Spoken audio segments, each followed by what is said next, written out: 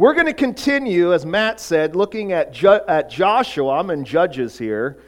Joshua chapter 4. As we began last week, we started talking about the fact that God desires to etch His work into our hearts by way of reminders and memorials. Because let's face it, our physical memories are not alone a problem. Now, many of us do have problems with our physical memories, but that's not alone the problem. See, we also struggle with our heart or spiritual memories. And in chapter 4 of Joshua, God instructs the children of Israel to not just remember what He has done with their minds, but He desires them to remember with their hearts. And part of this remembering with their hearts who God is and what He has done, He commands them to construct a tangible memorial that will testify to this specific act that God has done for generations to come. And I've entitled this two-part sermon looking at chapter 4, Do This in Remembrance. Because from this text we see so many parallels for how we are to live in remembrance of God's mighty work in our lives. The focal point of God's working in our life is our salvation, and from that salvation, all else flows. Are we living in remembrance daily concerning what God has done? Today we're going to continue to look at these three aspects of God's call for Israel to remember, and how this should play out in our individual lives and our corporate lives as a church. Last week we looked at the first aspect of remembering, the call that God gives Joshua and the Israelites in the first 10 verses to remember.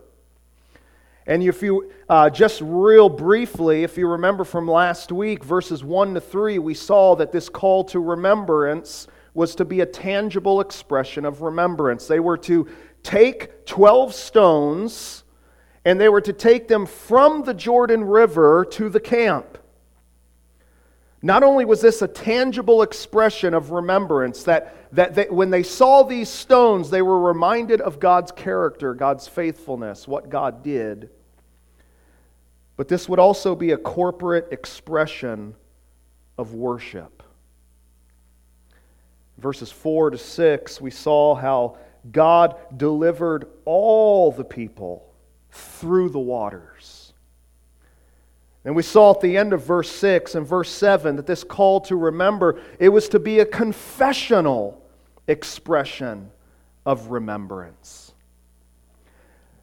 That as the next generations would see this memorial, they would ask their parents, what do these stones mean? You see, this memorial was to teach something.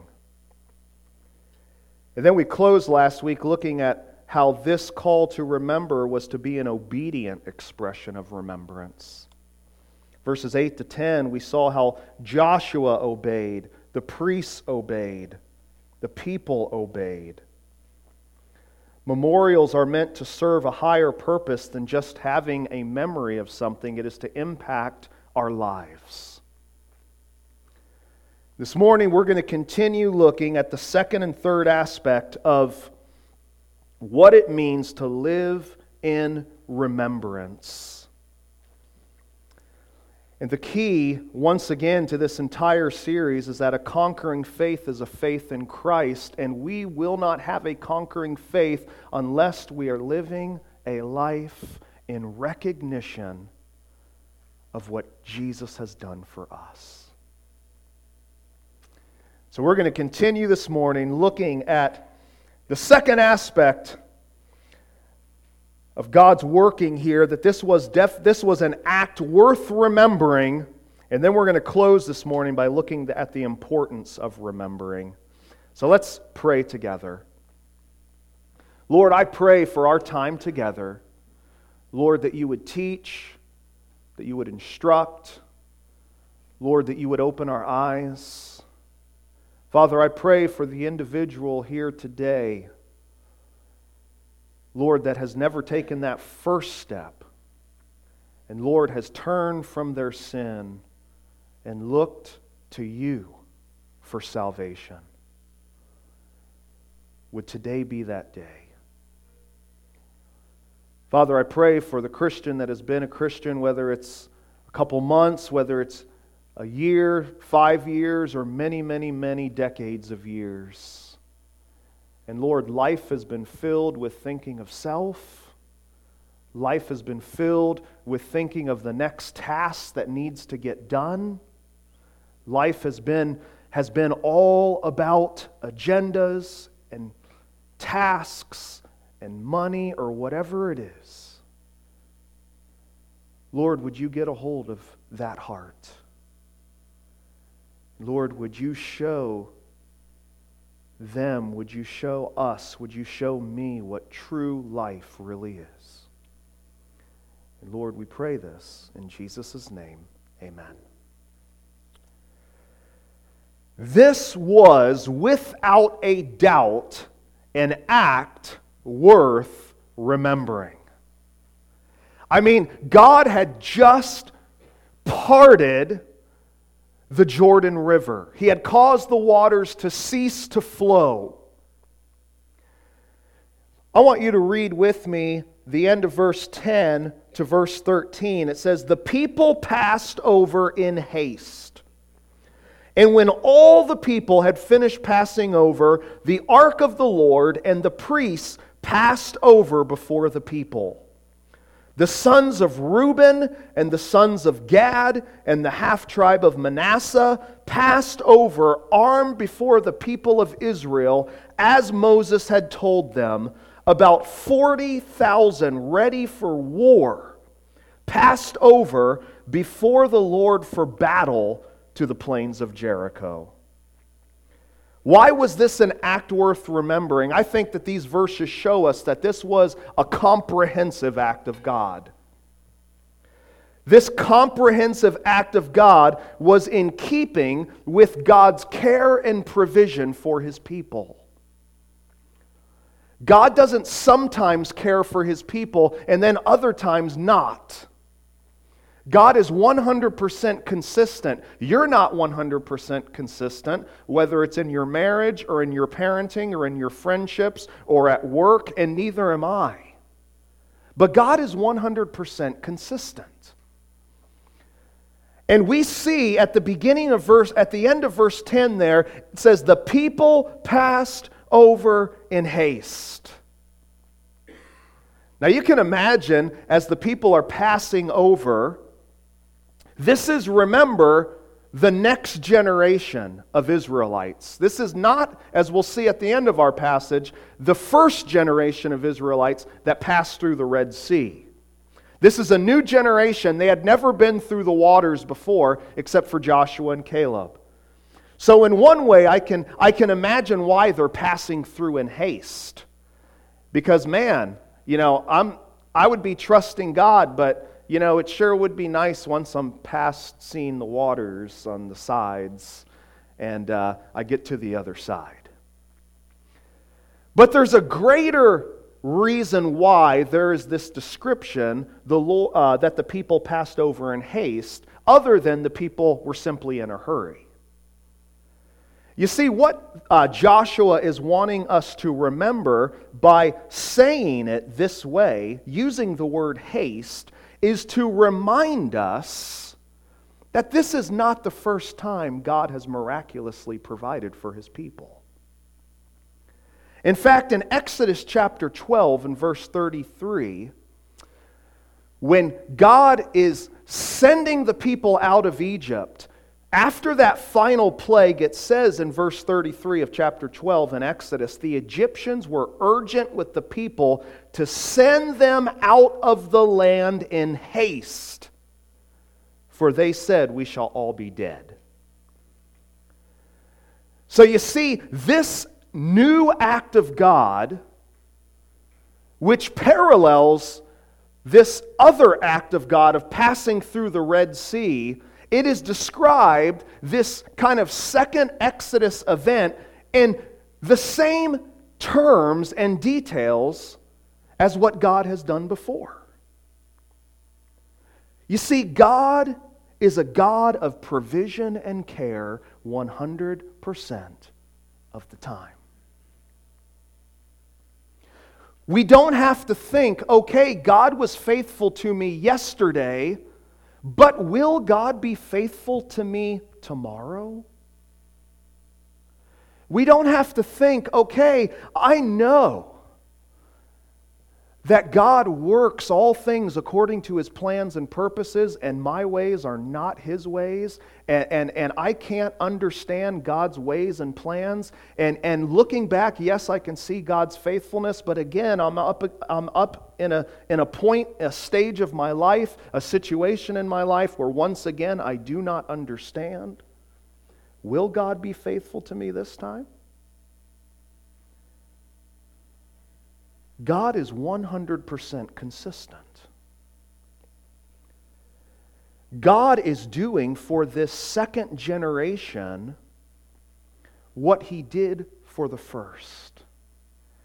And here we see purposeful language that is pointing out the parallels between Israel leaving Egypt and going through the Red Sea, and now Israel leaving the wilderness and going through the Jordan River. But also in this comprehensive act of God, not only is this act of God in keeping with God's provision and care, but it's in keeping with the tribe's commitment. In verse 12, it highlights these 2.5 tribes, the sons of Reuben, the sons of Gad, the half tribe of Manasseh. It highlights these 2.5 tribes that they passed over armed before the people of Israel, as Moses had told them. Why does it highlight these 2.5 tribes when earlier in chapter 4 it says all of the 12 tribes went through the Jordan? Well, it's highlighting these 2.5 tribes because they are keeping their commitment to go with the rest of their brothers to war. Now, why would they not? Well, if you remember in Numbers 32, the Israelites had conquered, I think, I'm getting my M's mixed up, the Midianites or the Moabites, I think it's the Midianites, and had conquered land on the other side of Jordan, the side that they were already on. And those 2.5 tribes said, this land is really good for us. Can we just settle here? And Moses' first response is, well, if you settle here, you're not going to want to go with your brothers and fight. And we've already experienced the results of people not wanting to go and fight. 40 years of wandering. And the people said, no, we make a commitment that we will go, we will fulfill our tasks, and then we will come back to our land. You read of these 2.5 tribes in Joshua chapter 1, verses 12 to 18. These tribes are following through on their commitment. God is at work. The people are in step with the work of God. Isn't that a difficulty for us so many times? To be in step with what God is doing, what He desires to do? Many times it's like, okay, God, I know you're calling me down this path, but I think I'm going to hang out over here a little bit longer.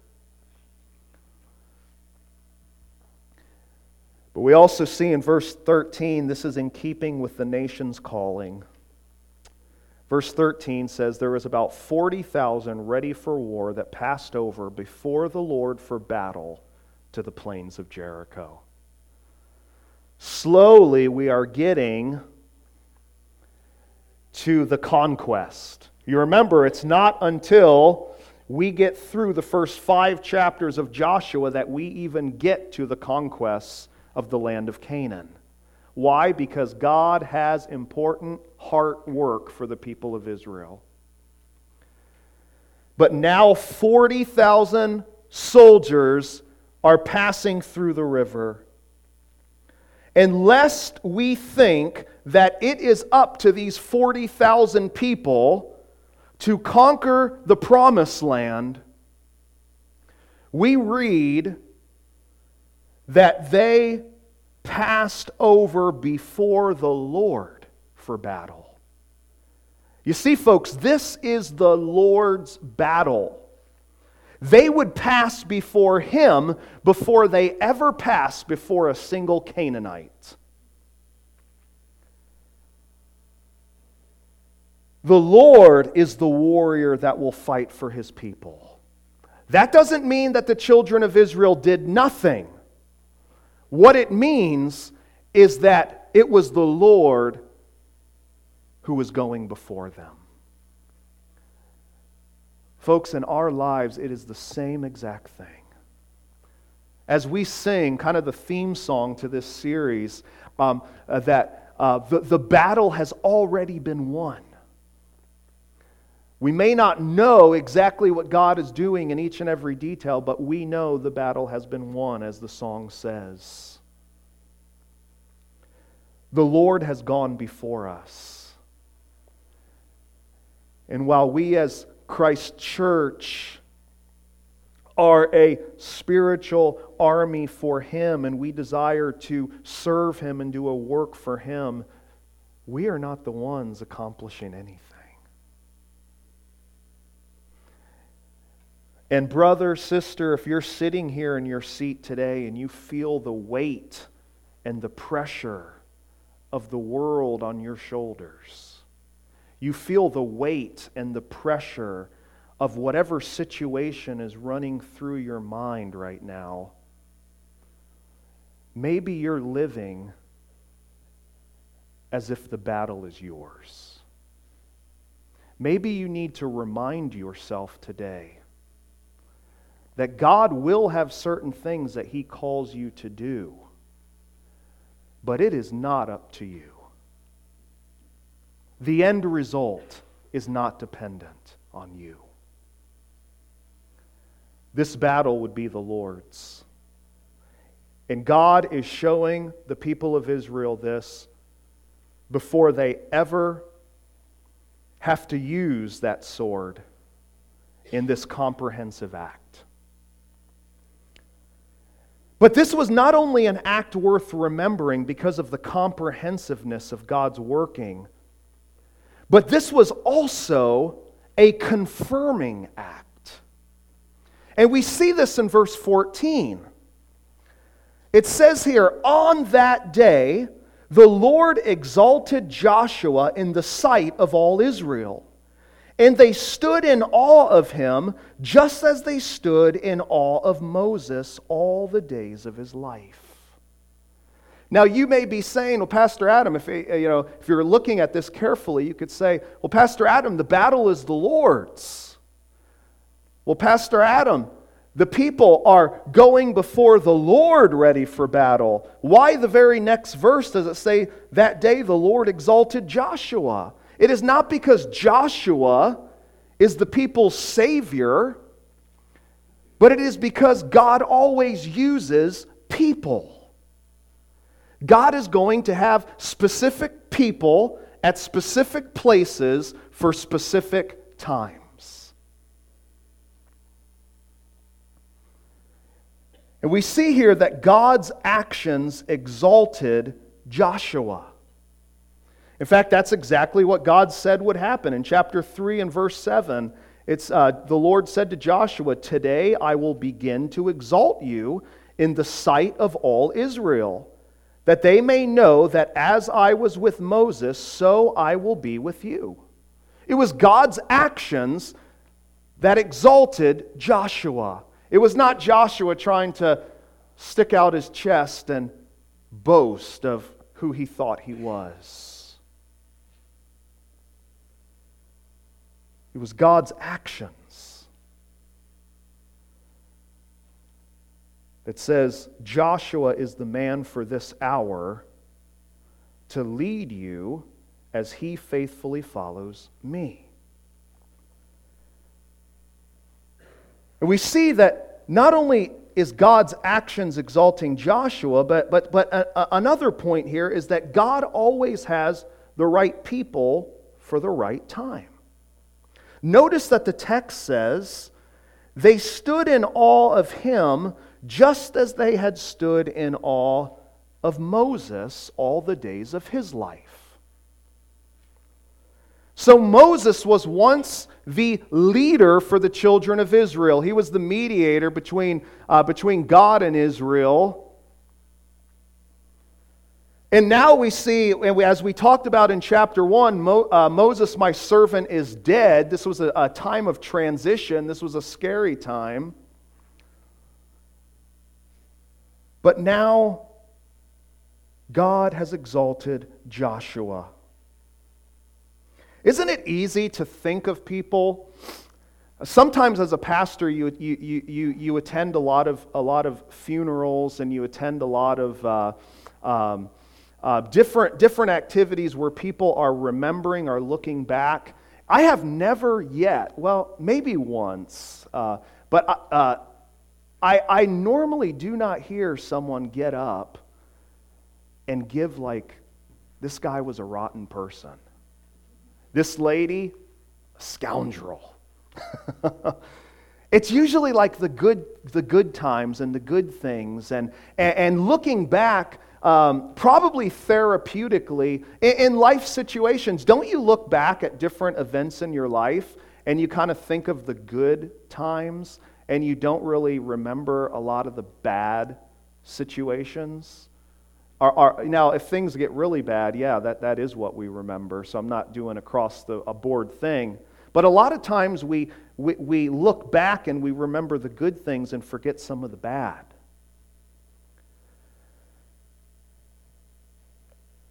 And when we look back in Exodus, Leviticus, Numbers, Deuteronomy, man, we see the people grumbling against Moses all the time.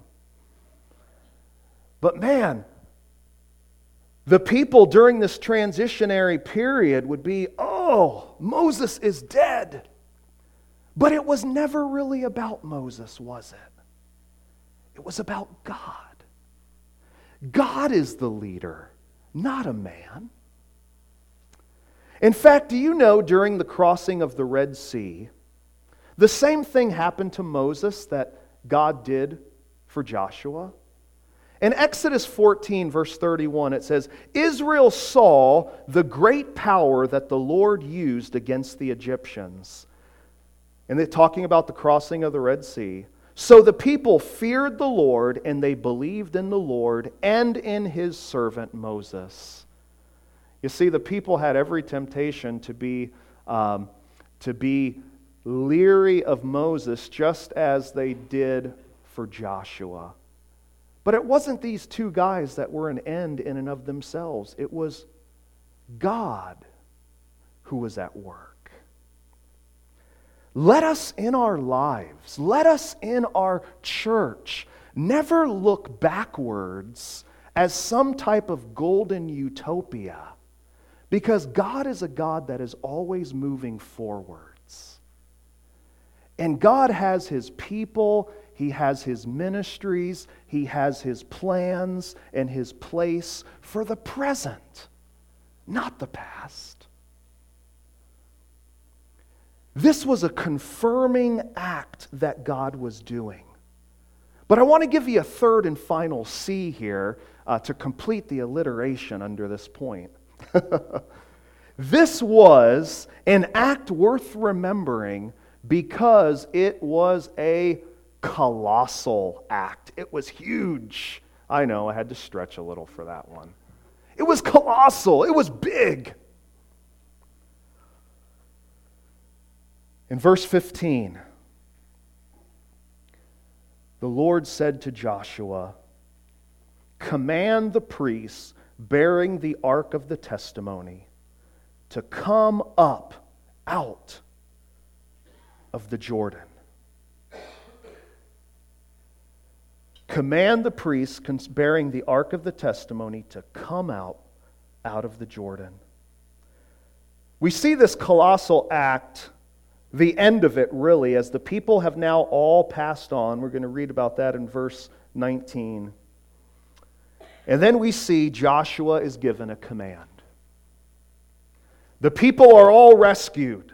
They all go through. God has made a way into the promised land when there was no way. The waters were overflowing. God makes a way. And then God says, all right, now is the time. Tell the priests that they can leave. You see, Joshua gives this at the Lord's command at exactly the right timing. There wasn't a straggler. There wasn't anybody, with a limp that was like, hold on, Joshua, you missed me. There weren't any babies left behind that were in danger of getting drowned. Yeah, John Folkrod wasn't back there saying, hey, I'm still recovering. No, just kidding. At the right time, God gives Joshua the command. Folks, God always works at exactly the right timing.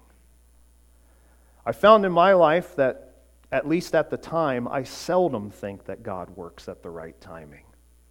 Looking back, it's easier to say, wow, God did that at just the right timing, but not in the present. But we know from Scripture, and I would dare say from even our own personal experience, that God works at exactly the right timing.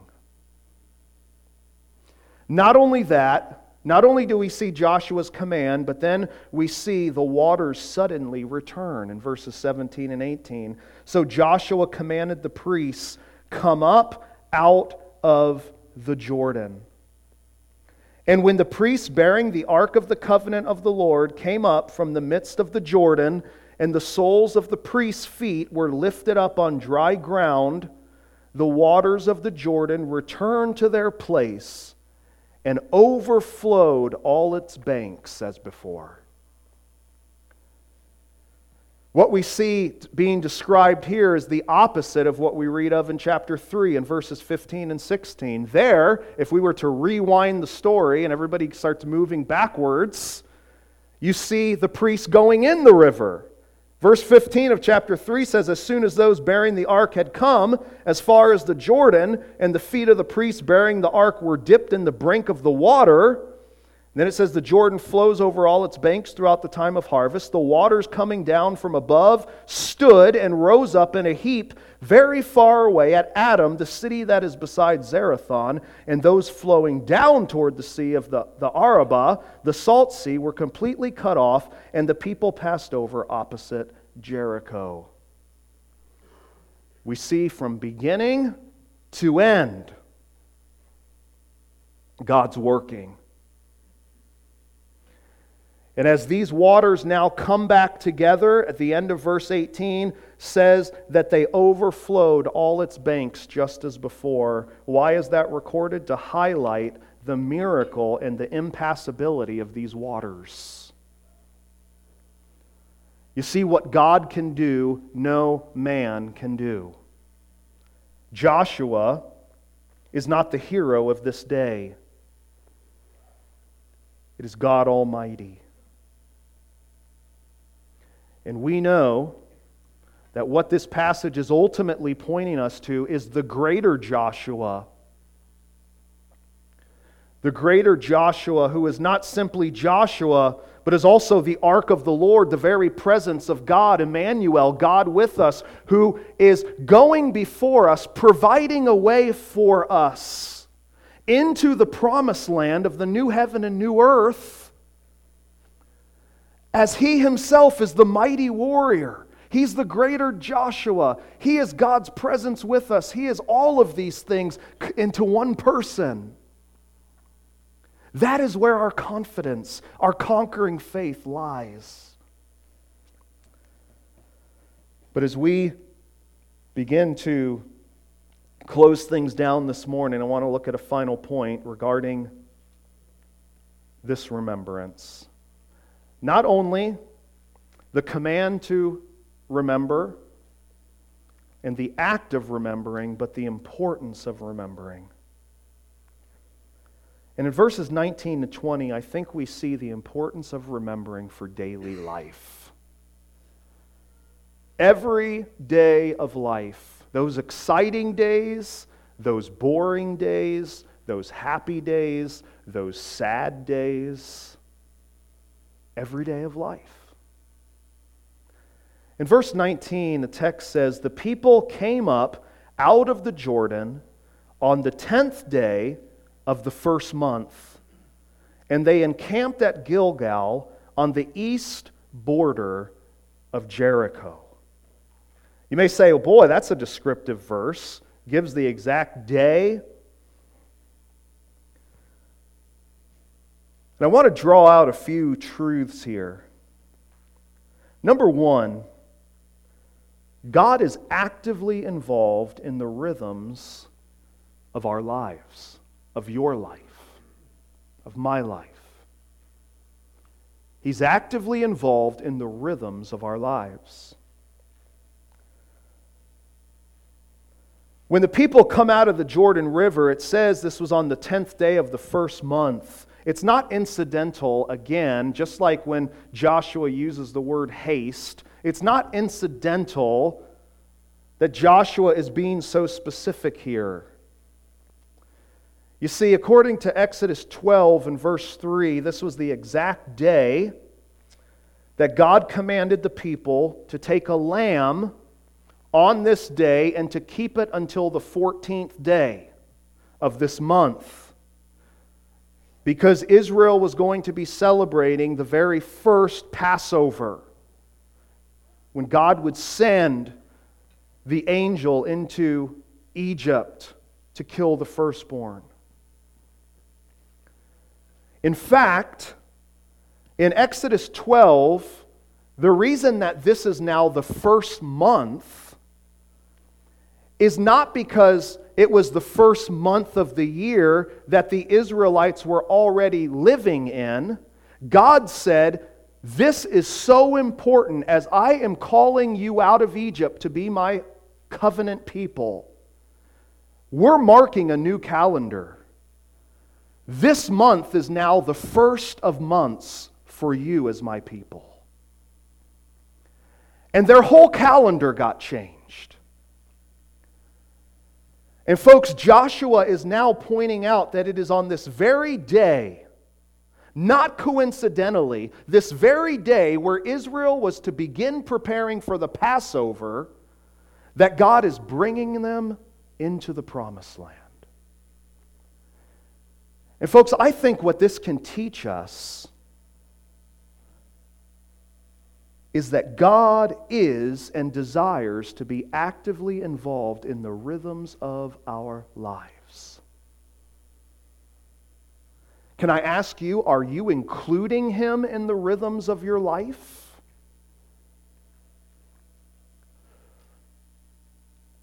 Now mark it down, God is involved whether we are including Him or not. God's actions are not dependent upon us, but I will say that our experience relationally of God, our experience of His blessings and the understanding and the knowledge of His working in our lives, that is a reflection, our understanding of how much we're including Him.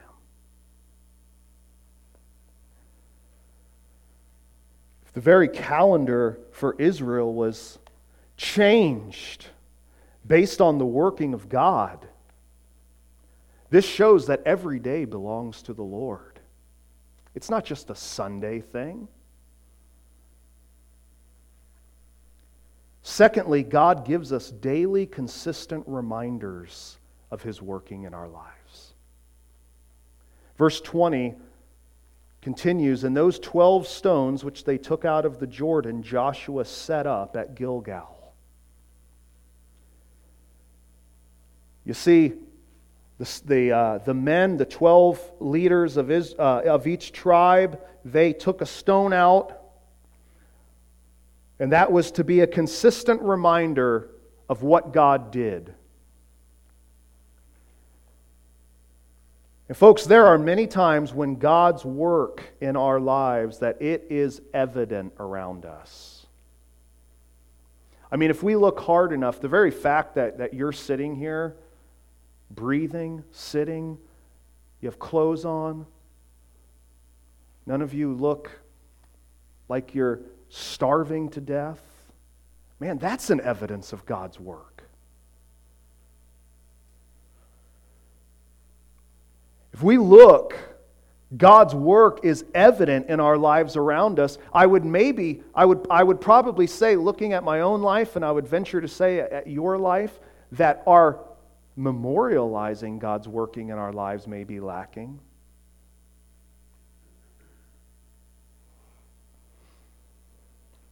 But God is at work in our lives, and His work is evidence. But there are some events in our lives that will be more pronounced than others, right? I mean, who of us does not go through the dry valleys, through the deserts, the wilderness, where it's like, wow, I really felt close to God here, but here it just seems like God's silent. What's happening? And we never determine God's working according to our own understanding or our own conceptions, because God is not a God after our own making. So we walk by greater faith in those dry times. But there are times that God is going to work in more pronounced ways in our lives than others. And that is why we need to cling to God's faithfulness and how He has worked in the past. I really like what this one individual, D.R. Davis, says.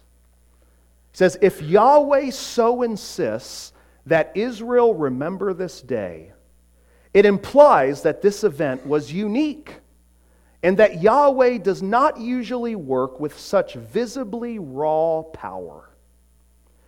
If Yahweh did something of this magnitude, talking about the parting of the Jordan, every fifth Wednesday or so, why should Israel need to remember Jordan Day? Apparently, this sort of miracle will be infrequent. Yahweh's standard method of retaining His people's fidelity or faithfulness is not by frequent and dazzling displays of power, but by faithful witness and teaching of those particular acts in which He had already demonstrated His care for His own. In other words, faithfulness to God is clinging, not trying to grab. It's being in submission to God and seeing His work and clinging to God's work because God's works are evidence of His character, and it is not always looking for the next thing, the next sign. In youth group, I'm scheduled to speak in youth group coming up this Wednesday, and in John, what happens? Jesus feeds 5,000, so what do the people do? They idolize the bread. And Jesus says, I know you want to make me king because you ate the bread, not because of who I am. And man, even as believers, aren't we tempted to that thinking?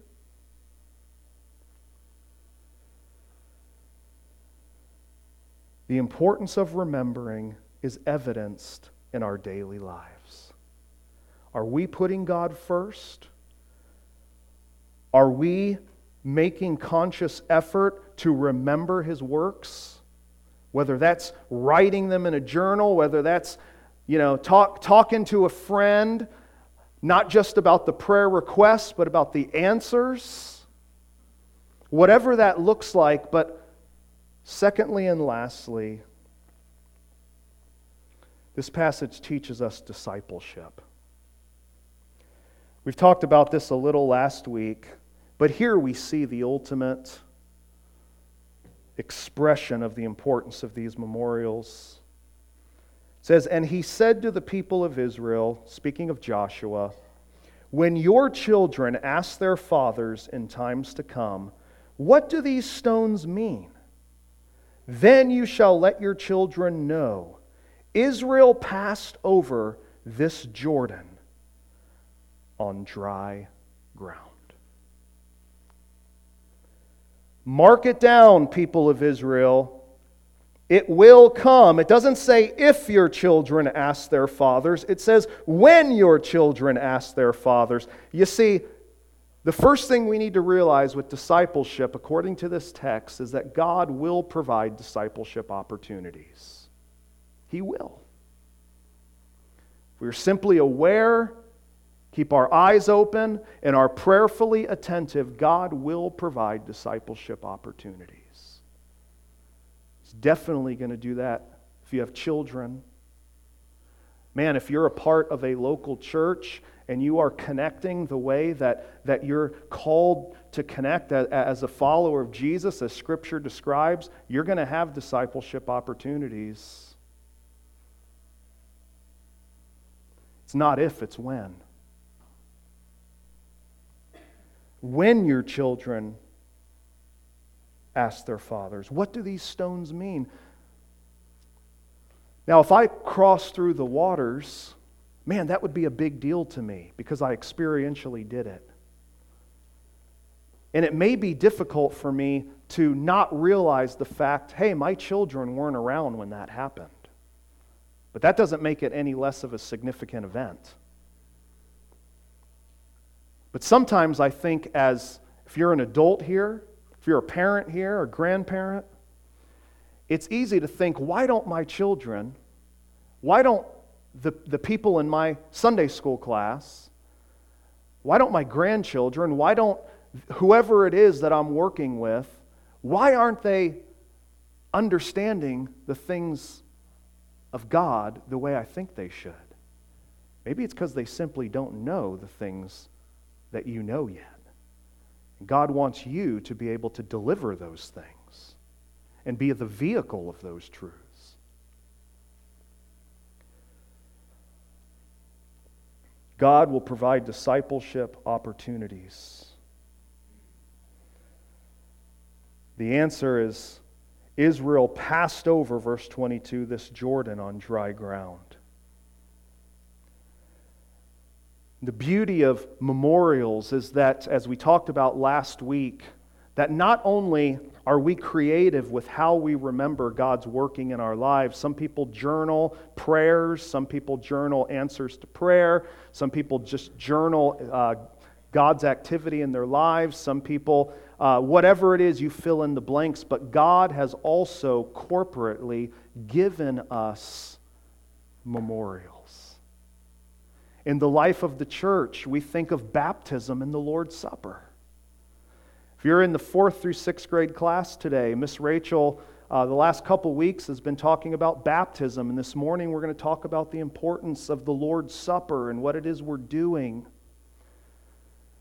Those are two fundamental and crucial memorials, remembrances to God's working in our lives, our deliverance from slavery not to Egypt, but to sin.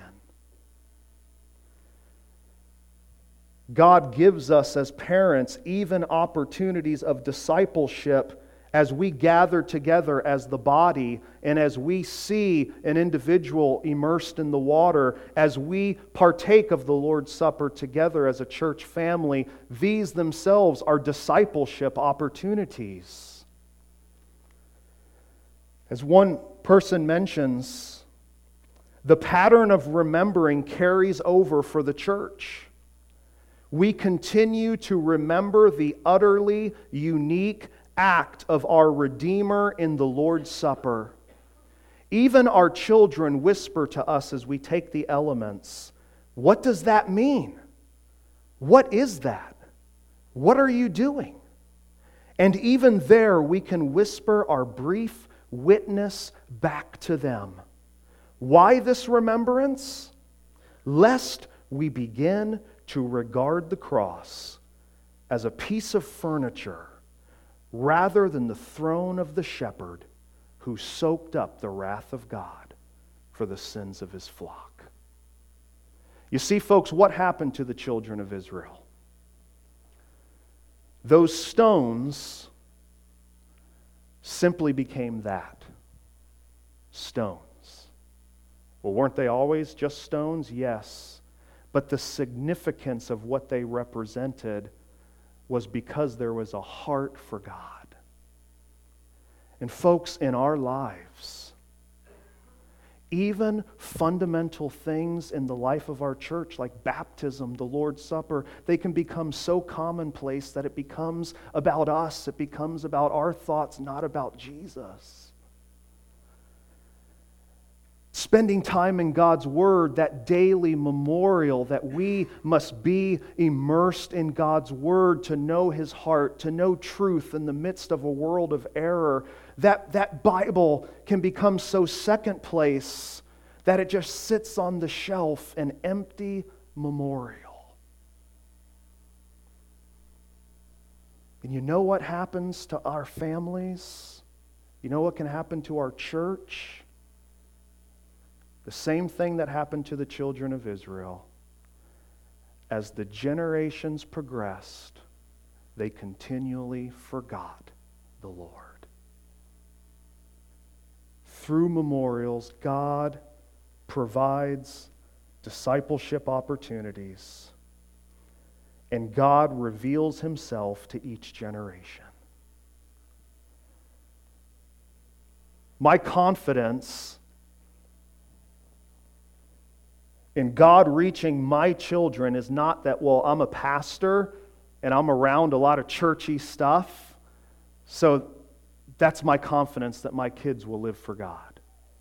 No, my confidence is, God, would you use me to be instrumental in their life, but it's ultimately up to you because I know that your heart is for every generation. And verse 23 says this, the Lord your God dried up the waters of the Jordan for you until you passed over, as the Lord your God did to the Red Sea, which He dried up for us until we passed over.